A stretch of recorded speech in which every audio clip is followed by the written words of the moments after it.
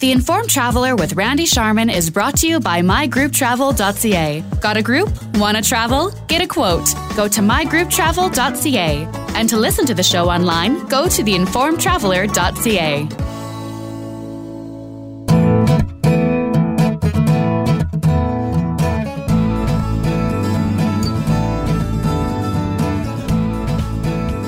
This is the Informed Traveler Radio Show. I'm Randy Sharman. A Hotel Spotlight is brought to you by Pipestone Travel Store. Travelers shop here. See their website at pipestonetravelstore.com. And this week, instead of having a hotel feature, in honor of Remembrance Day yesterday, we're going to spotlight the Canadian War Museum in Ottawa. And to tell us more about that is Avra Gibbs-Lamy. She's the Senior Communications and Media Relations Officer for the Canadian War Museum. The website is warmuseum.ca. Hi, Avra. Hi, Randy. Thanks for having me. I'm kind of chuckling here because I'm looking on the website, warmuseum.ca, and it's just telling me some background about how you moved into this new building in 2005. And I think the last time I visited the Canadian War Museum, it was called the Canadian Imperial War Museum, and it wasn't a new building, and it was before 2005. So I think I'm overdue for a visit. You must have some pretty swanky new exhibits and artifacts there, I think. Well, let me tell you, after 12 years, it's maybe not as new as all of that, but certainly there is a big change from the building when it was on Sussex. Yes. Yeah. We have basically the museum is set up so that there's a special exhibition gallery, and we have a series of chronological sort of Canadian experience galleries that allow you to go through military history from sort of pre-conflict or pre-contact to present day. We have LeBreton Gallery, which is the area where we have open storage, where we have all the vehicles, the artillery, the tanks, the really large objects. Regeneration Hall, Memorial Hall. I don't think it's anything like what it was back then, so I can't really comment. But yes, in the past year, we have done a lot of work and added some new artifacts and new information. So even if you have been in the last few years, it's definitely time to come back.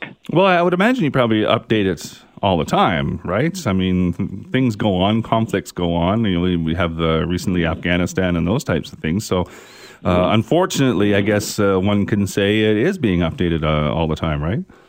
Well, you'd be surprised. It actually took a while because the conflict in Afghanistan really only ended in 2014. So you had to give a little bit of time in order to look back and be able to construct a story out of a history out of those experiences.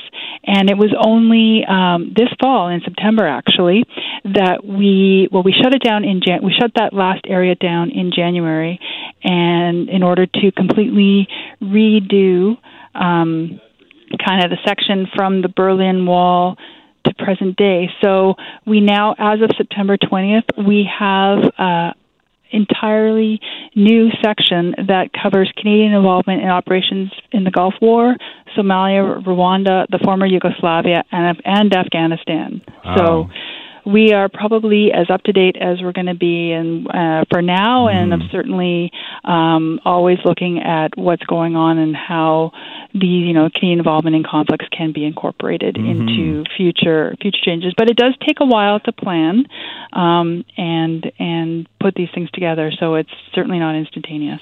So tell me what a typical tour would entail, and does it take all day to go through and see everything if you wanted to? Well, I guess it all depends on how you want to visit the museum. Certainly, we tell people who are coming to, check our website and to see what is coming up, on the day that they're planning to come in. There are tours that they can book. They're usually about an hour long, and you can cover different aspects of the museum according to your interests. We should tell people to spend about 3 hours so that they, have time to take a tour, explore on their own. All depends on how much you like to read, pay attention, because you can take a week and, if you're reading everything and still not get through it. Yeah, probably, exactly. And again, your website is warmuseum.ca. There's a lot of information on there, including some of the exhibitions, the special exhibitions you have. There's lots of different special exhibitions that you put on, right? Yeah, War Flowers is an exhibition that was developed by a curator from Rimouski, Vivek Amelki, who was inspired by flowers that were in letters that were taken from First World War battlefields by a soldier named Cantley and sent to his wee daughter Celia. So he pressed them in the letters and he sent to them, and somehow they managed to survive almost intact for 100 years. Wow. And then she's taken those to create a very multi-sensory exhibition that kind of evokes memories and feelings and all kinds of things about the First World War. That's ending in January, and then in 2018, but we do have some very exciting exhibitions coming up. So in December, we are bringing in an exhibition that was developed by the Museum of Fine Arts in Boston called She Who Tells a Story. It's 85 photographs or 89 photographs taken by 12 women photographers from Iran and the Arab world. So they're contemporary women who've been working in the field probably since the 80s, right up to the current day.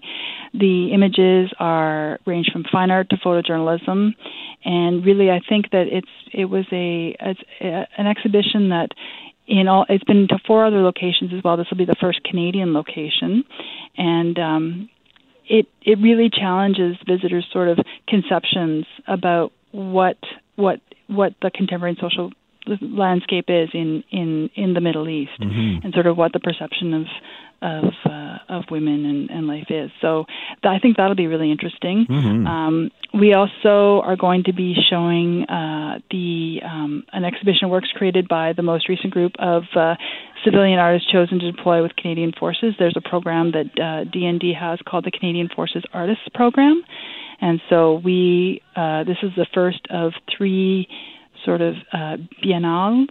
So every 2 years we'll be showing the works created by the groups that go to locations both in Canada and around the world where the Canadian Forces are serving. We also have an exhibition in March coming from the Maritime Museum of the Atlantic called St. Louis, Ship of Fate, that looks at the story mm-hmm. about the 900 Jewish refugees who were denied entry to Cuba, United States, and Canada. Mm-hmm. So this is a really dark chapter, but we have this exhibition, and we're very pleased to be able to show that. That'd be very interesting. Yeah. And then we have our summer, I guess, big summer exhibition is about armor. And I don't have a lot of details on that, but I think that it'll be we have a collection coming from Europe, and we'll be supplementing it with some contemporary examples of armor, both military and sort of pop culture, like, how hockey equipment is, a form of armor. Oh, yeah. Incorporating some of the looks at armor, like mm-hmm. Like Lego and their knights and all those kind of things. So I think that'll be a great exhibition for visitors in the summer. Mm-hmm. And then, of course, 2018 is marks the centenary of the end of the war, November 11th, 1918. Mm-hmm. And so we are Tim Cook, who's our First World War historian, is co-curating an exhibition with Jack Grandestein, another well-known historian, called The Last 100 Days. So, and this is a series of the last 100 days from August 8th to November 11th were a series of, I guess, possibly little-known battles to most people. I mean, when you think of the First World War, people don't necessarily know about Amiens and the Canal du Nord. But so this exhibition will look at how the Canadian Corps' role in spearheading many of these battles in the last 100 days that ultimately led to the end of the First World War. Mm-hmm. Lots of interesting stuff coming up in the in the new year, the next year, and I'm sure that's the way it always is. You can check out all the details on warmuseum.ca. That's the website, and Avra Gibbs-Lamy is the Senior Communications and Media Relations Officer for the Canadian War Museum. I thank you for your time, Avra. No problem. Thank you very much, Randy. The Informed Traveler with Randy Sharman is brought to you by mygrouptravel.ca. Got a group? Want to travel? Get a quote. Go to mygrouptravel.ca. And to listen to the show online, go to theinformedtraveler.ca.